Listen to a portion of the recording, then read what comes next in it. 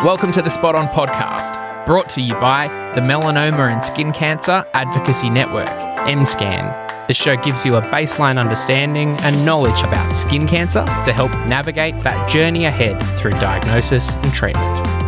Ocular melanoma is a less common type of melanoma that can be found in different parts of the eye. It affects 1 in 6 to 8 million people, and like any melanoma or skin cancer, is better when diagnosed early.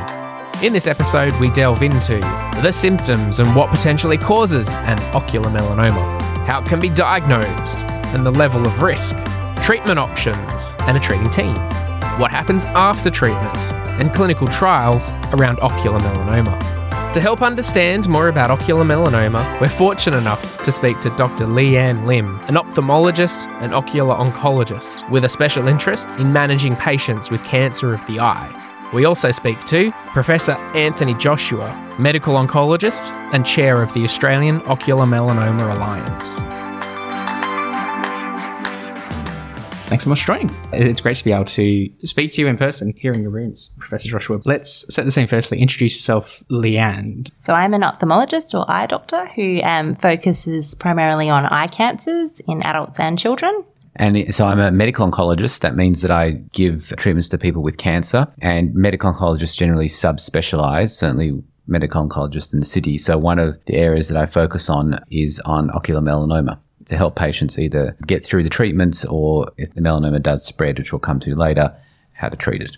Got you. And so you, being the Spot On podcast speaking about skin cancer, people might typically think of, lesions on their skin, and that's what a lot of Australians would hear and see on day to day. But Leanne, let's set the scene firstly. What is ocular melanoma? In your eye or around your eye. So it's cancer of the melanocytes or pigmented cells, same as the pigmented cells that you have in your skin, but these cells are around your eye. So you can get an ocular melanoma that affects your eyelid or the conjunctiva, which is the white part of your eye, or the iris, which is the coloured part of your eye, or it can even be around inside your eye in a place called the choroid or the uvea, and that's the blood vessel layer that is behind the retina. And if you think about the iris, the coloured part of your eye, and go all the way back, that's where uveal melanoma lives, so right in the back of your eye. Okay. Is it a common thing? It's not very common, fortunately. How does someone know that they might have signs of ocular melanoma? Yeah, so obviously on the front of the eye, it's a bit easier to see it. They might notice a pigmented or sometimes not pigmented, not coloured, a kind of spot or lump on their eyelid or on the front surface of their eye. But for the ones that are inside the eye, often they can not have any symptoms at all, or sometimes presents with changes in their vision, so flashing lights or blurry vision. I see. So you'd see something on the eye or you would notice it from your actual vision. Do you feel it? Does it hurt or can you feel it differently? Usually no pain, unless there are other complications that cause pain in the eye, but usually painless vision changes. What causes ocular melanoma? Unfortunately, we don't really know what causes it.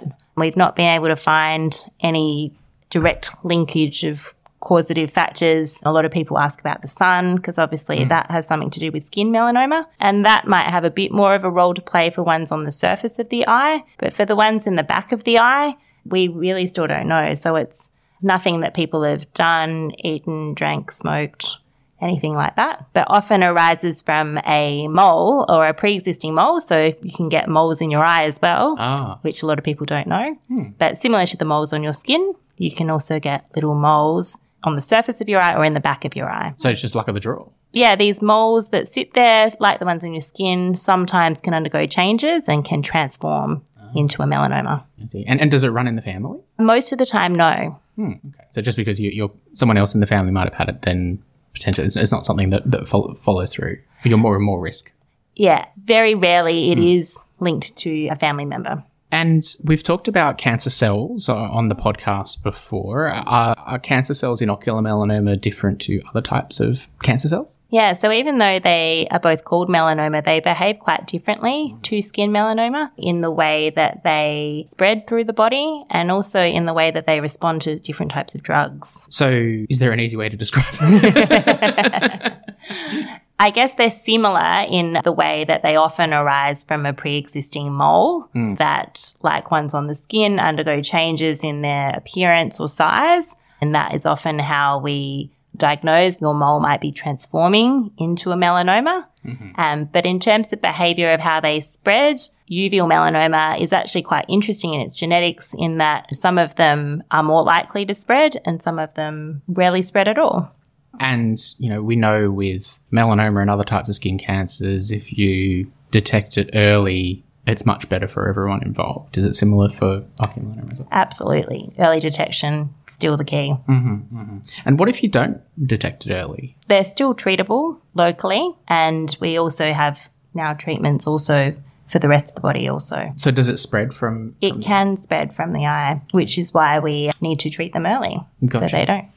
And how is it diagnosed? So it's a clinical diagnosis, which means that your eye doctor or your optometrist might pick up a spot that they think looks suspicious, and then we have a look at it and do a series of different investigations or tests in the eye clinic to help us decide if this is a melanoma or not. So it would be your ophthalmologist or optometrist or even potentially a family GP? Potentially. So, if you had some changes in your vision, your GP might refer you on to an optometrist or ophthalmologist. And then we do a whole series of different investigations. So we have a look in the back of the eye, we do different photographs, ultrasound, and other imaging tests that help us to diagnose it as a melanoma. So there's different imaging and having a look. We know also with skin cancer, taking a biopsy is a good way then for the next step. Is that the same thing with eyes? That sounds pretty intense. Yeah, so if it's easily accessible, then we can take a biopsy. So on the eyelid, it's not too difficult. On the white of the eye or the conjunctiva, if it's not too big, also we can take it out and have a look at it under the microscope. Inside the eye, it gets a little bit more difficult. So the biopsies tend to be a lot smaller. So a fine needle aspiration biopsy where you're just taking a few cells rather than the whole lesion out. Got you. Yeah. There's not much room there to put a scalpel in your eye. So, right, no, so the biopsy, it's not very forgiving, the eye. No, right. Right. I imagine then from a patient like that, doing anything with your eyes and vision, that's quite a sensitive topic and something that patients would be wanting to know a fair bit about as they go through, even just getting the biopsy done, right? Yeah, absolutely, which is why we don't always do a biopsy, but it can be done in certain circumstances. And so you get the biopsy done and then it goes off for pathology? Yeah, so sometimes if we do take some cells out, we'll be able to confirm if it is a melanoma, if there's some doubt, or be able to get some other genetic information about the tumour. But most of the time, it's something that we diagnose by having a look rather than from a biopsy. And are there different stages of ocular melanoma as well? Yeah, so for the ones inside the eye, uveal melanoma, we tend to class them in terms of size, so small, medium and large. I tend to talk to my patients in terms of small, medium and large because that also directs the treatment that they may have thereafter, and also their prognosis and how we have to monitor them thereafter in terms of the rest of their body. And so the treatment, so the biopsy, so the pathology comes back and then it's about treating it. So does that involve surgery, I imagine? What are the different types of surgery that can be performed? Yeah, depending on the size of the tumour, our treatment options include radiation, and there's a few different ways that we can deliver the radiation. One of them does include surgery, which is where we do a surgery to actually put a radioactive disc on the eye, and that delivers really focal radiation just to the tumour in that eye and doesn't deliver any radiation to much of the rest of the body. But sometimes if the tumours are in a more hard to reach place, then we use radiation that can be beamed in from outside. That's called a stereotactic radiation. And sometimes when tumours are really large, we do still remove the whole eye. That's called enucleation and can still be a really good treatment if people do have really large tumours. Got it. And that would obviously stop it then from spreading to other parts of the body. Yeah, stop it from growing any larger and developing any more mutations that would make it at higher risk for spreading to the rest of the body. And is surgery typically done as like a day surgery type thing? Is it? Yeah, so patients who have this, it's called plaque brachytherapy or the radiation surgery, they have a surgery to put the radiation on the eye and then they stay in hospital for a number of days and then have another surgery to take the radiation off the eye, and then all of their radiation treatment is complete. So does the radiation, is that considered surgical? Is there like other treatment options there? Like what's... Yeah, so the surgery, I guess, is to put the radiation source on the eye, but it's just a way of delivering radiation, really. And so you can also deliver the radiation using a machine that beams it in from outside, and that doesn't require a surgery. So yeah, if the tumours are right around the back of the eye and it's it's difficult to access, that can be a good option also. Yeah. One thing, I've learnt a lot in diving into different areas of skin cancer is there's always many different clinicians and stakeholders involved in the treatment pathway for a patient. I imagine that's no different in this instance as well. Yes. Usually starts off, as you mentioned, from the GP or from the optometrist. And then sometimes people visit a general ophthalmologist who might then refer you on to an ocular oncologist, who is an eye doctor who sees eye cancers. And as these are quite rare, there's a few of us around Australia. And then from there on, you may also come across medical oncologists or radiation oncologists. And I would think too that there would be potentially psychological impacts for patients as well, mental health, that potentially a psychologist could also be involved. Absolutely. Yeah. Usually after the diagnosis and after the treatment, we definitely try and involve as many people as we can to try and support the patient through their journey, because it often does come as a big shock. Most people don't know that they can get a cancer in their eye, so it's the last thing that they're thinking of. Of course. So I guess I come into the picture in two general areas. One is sort of standard treatment, and the other one is in clinical trials. In terms of standard treatment, Leanne and I work closely together in terms of following up patients that have seen Leanne. So they'll typically see Leanne, they'll get their treatment, and then Leanne will then send them to me to discuss with the patient potentially how risky their melanoma was, and then what we're going to do in terms of monitoring them. So what I do is I talk to the patient, understand what's happened with their tumour, understand some of the pathology results and the genetic results sometimes, and then tell the patient, look, your risk is high, medium or low. And in terms of that risk, here's our schedule of scans that we're going to do to hopefully keep a track of things and make sure that if the melanoma does come back, that we catch it early. And then if we catch it early, then we can, give you some treatment. And then if that does happen, and then when we talk about what those treatments would be. So that's a long journey with many of those patients, because these melanomas can come back within a year, or the latest I've seen is 34 years after they had their eye removed. But generally speaking, there's a couple of humps when they tend to come back. So generally the more aggressive ones tend to come back between 2 or 3 years, and the less aggressive ones tend to come back between 8 to 10 years. So we have to keep a close schedule on these patients. There are some guidelines, international guidelines about what scans you do and how often you do them to make sure that you catch these things early. And now that we're in an era we have treatments for ocular melanoma, then there's definitely good reason to catch them early.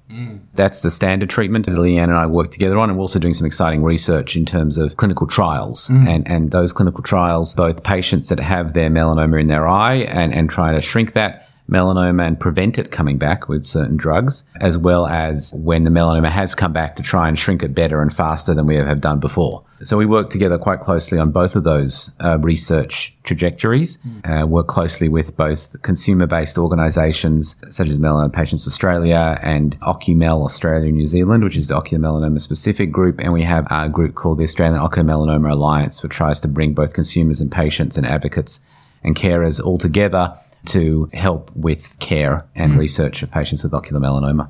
Interesting. And you mentioned at some point, there's the international standards and the way that this would be treated globally, and there's some different associations and support that's provided here in Australia. We know that skin cancer, Australia and New Zealand, skin cancer capitals of the world. Is ocular melanoma something seen everywhere around the world? Because it's not necessarily, how have you seen at a more grander scale Australia versus other parts of the world when it comes to this? So the rates in Australia are generally 6 to 8 per million people. So it's a rare cancer. It's slightly higher in males, but there was some suggestion in the literature that maybe the rates were a little bit higher in Australia than elsewhere, but I'm not sure necessarily if that's been confirmed. But you can imagine that 6 to 8 per million people is very hard to actually work out if it's slightly higher in Australia compared to anywhere else. But there are some certain ethnic populations that very rarely get ocular melanoma, but that 6 to 8 per million is sort of the Anglo-Saxon average number. So, and that applies around the world to any Anglo-Saxon population, but certainly it's very rare in the Indigenous population, for example. So that's sort of where we are. But certainly in Australia, we're quite organised in terms of the referral pathways. We've got very highly qualified, excellent ophthalmologists like Leanne in every state that deal with this. So there's the volume quality relationship is there, and patients can be reassured that they're seeing world experts wherever they are. And also from a medical oncology point of view, also quite organised and have excellent support groups. This Facebook group, OcuMel Australia and New Zealand, is very active, providing a lot of support for patients. We've now got a national ocular melanoma nurse that can sort of do Zoom calls with patients to help them with things. So we are trying to make sure that no one feels left behind. Yes. None of the patients feel left behind. They have all the resources they need. And there have been good booklets recently produced through the Melanoma Institute of Australia that also assist with patient education and the like. So I think, we're certainly working at an international standard in terms of the care that these patients receive in Australia. So that's something that is very pleasing, that everyone's very happy to work together for the betterment of the patients across the country. You mentioned potentially there was some different cultures or ethnicities that may or may not be more susceptible. Are there particular risk factors or other risk factors when it comes to ocular melanoma?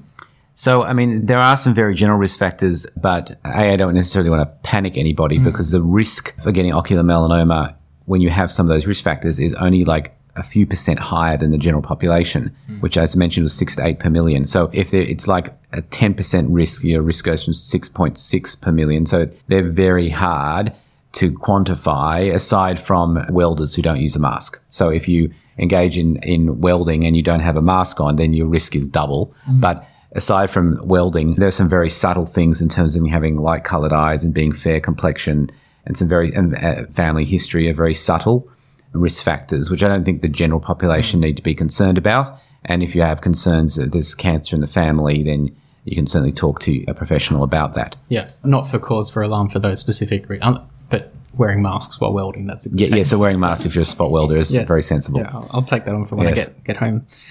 We talked about cancer spreading from the eye. What kind of tests are done to determine that ocular melanoma specifically has spread to other parts of the body?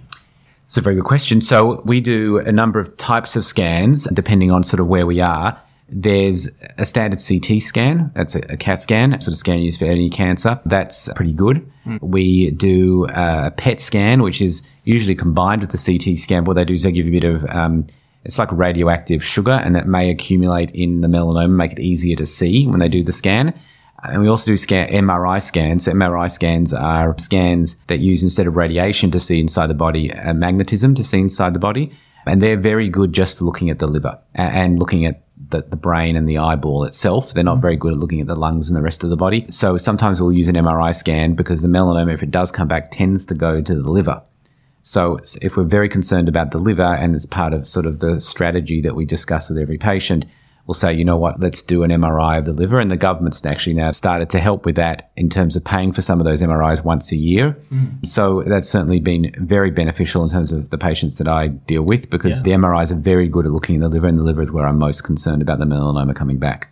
And we talked about the different stakeholders and clinicians that would be involved. At what point on a patient's journey does a medical oncologist become involved? Yes. So my practice with Leanne is that we get involved in the monitoring after Leanne's done the eye treatment, be that radiation or enucleation or what have you.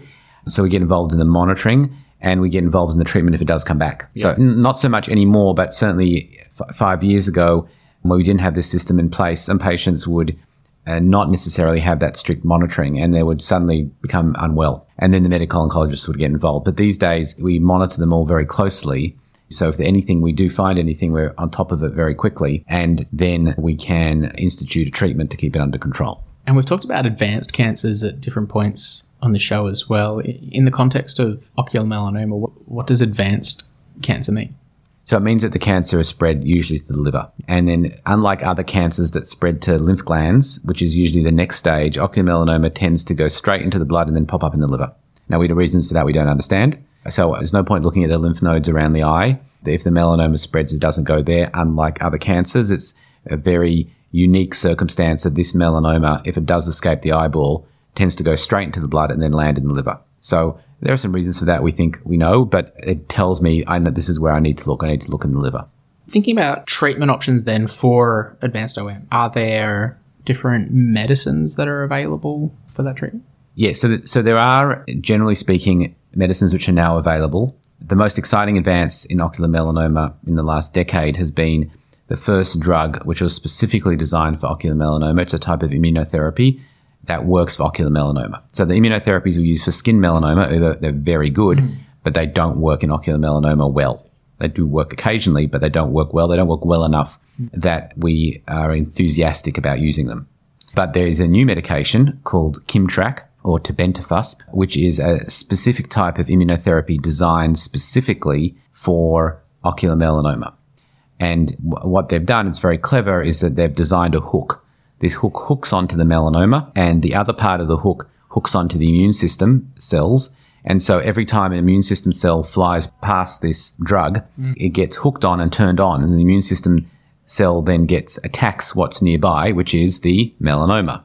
So this drug forms a bridge between the melanoma and the immune system, because most of the time the immune system cells just fly on by and they don't go and attack. So this drug is a bridge.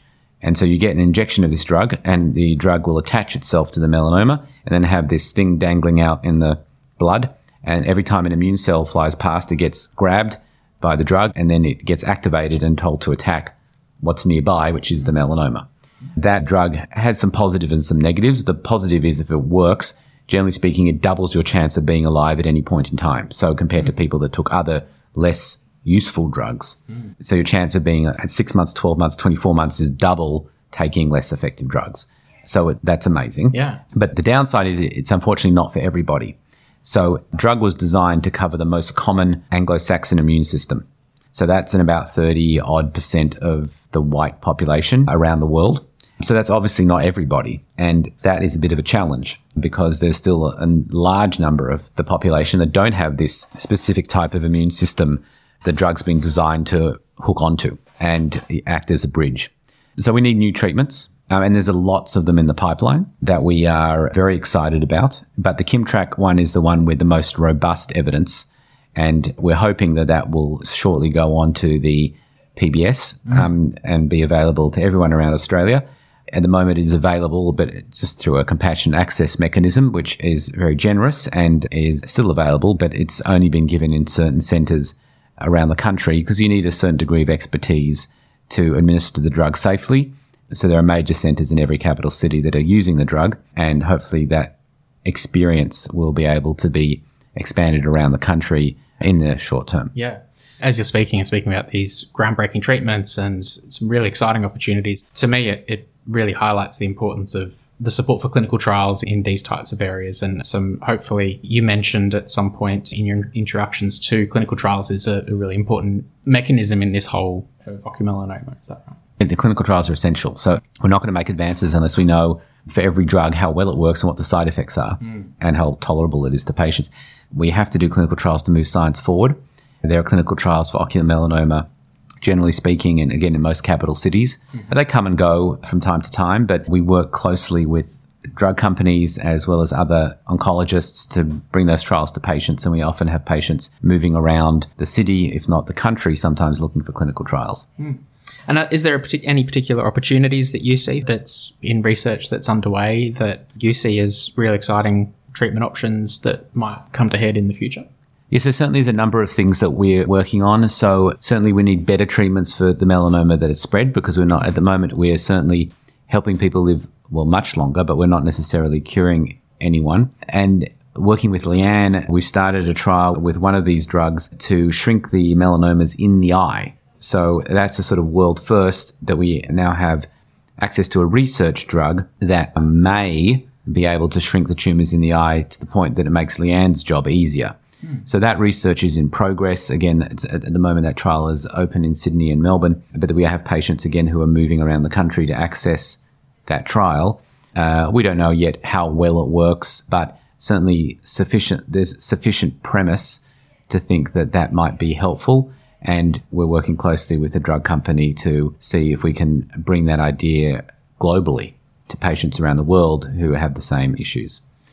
And Leanne, Anthony mentioned there's patients that are moving all around Australia to be able to access some of these treatments. And I think about some of the challenges that patients living in rural and remote or interesting places of Australia might have in accessing treatment. How have you seen in terms of patients' access to treatment? Do they always need to travel into capital cities to be able to receive treatment for ocular melanoma? Yeah, so being a rare cancer, most of the treatments are located in major cities. And we are fortunate to have good treatment centres now in all of our major cities in Australia and New Zealand now.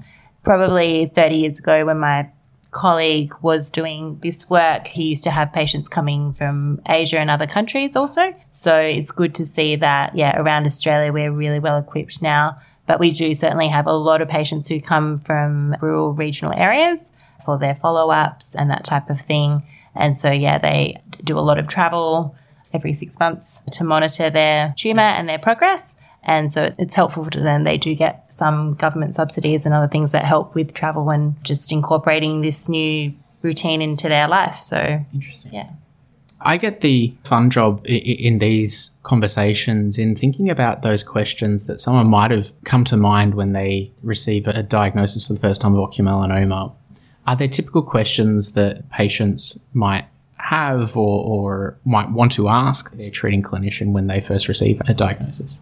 Definitely. So there's obviously, firstly, the shock about even realising that you could get a cancer in your eye.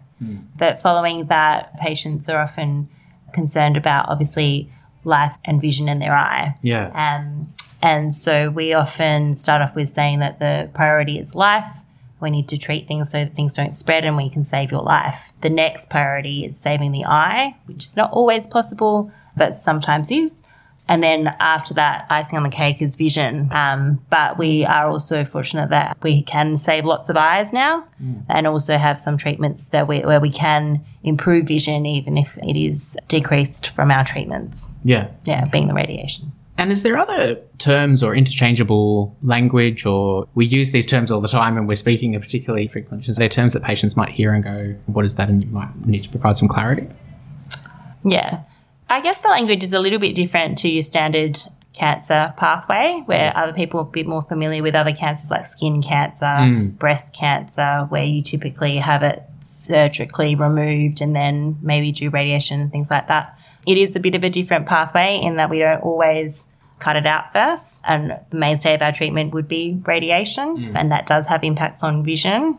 And then, where we do surgery, then it's quite major surgery, which is enucleation, which is eye removal. Yeah. So a little bit different, and terms that perhaps people are, or a cancer pathway that people are not quite familiar with, because it is a little bit different to your routine cancer where you do a biopsy and then you move forward. Yeah.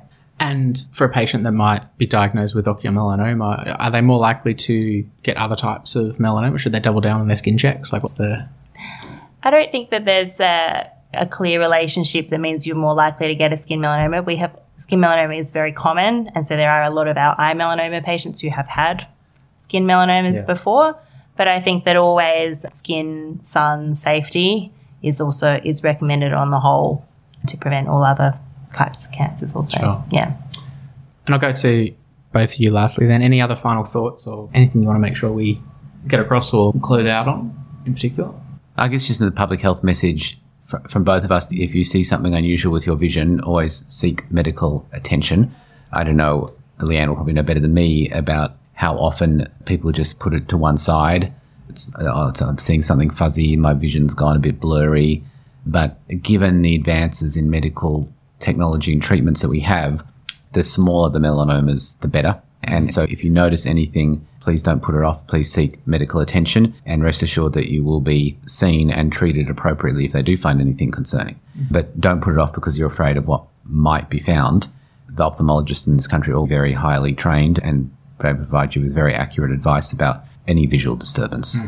That's definitely one of the things that you can be reassured about. And the other one is, I guess, even in rural and regional Australia, we use telehealth a lot. So don't put that off about travelling. Once there is a problem which is addressed and we know what we're dealing with, these days a lot of what we do can be done over telehealth and with your local radiology practice in the closest large country town without having to travel regularly. So distance is less of a barrier even these days for clinical trials.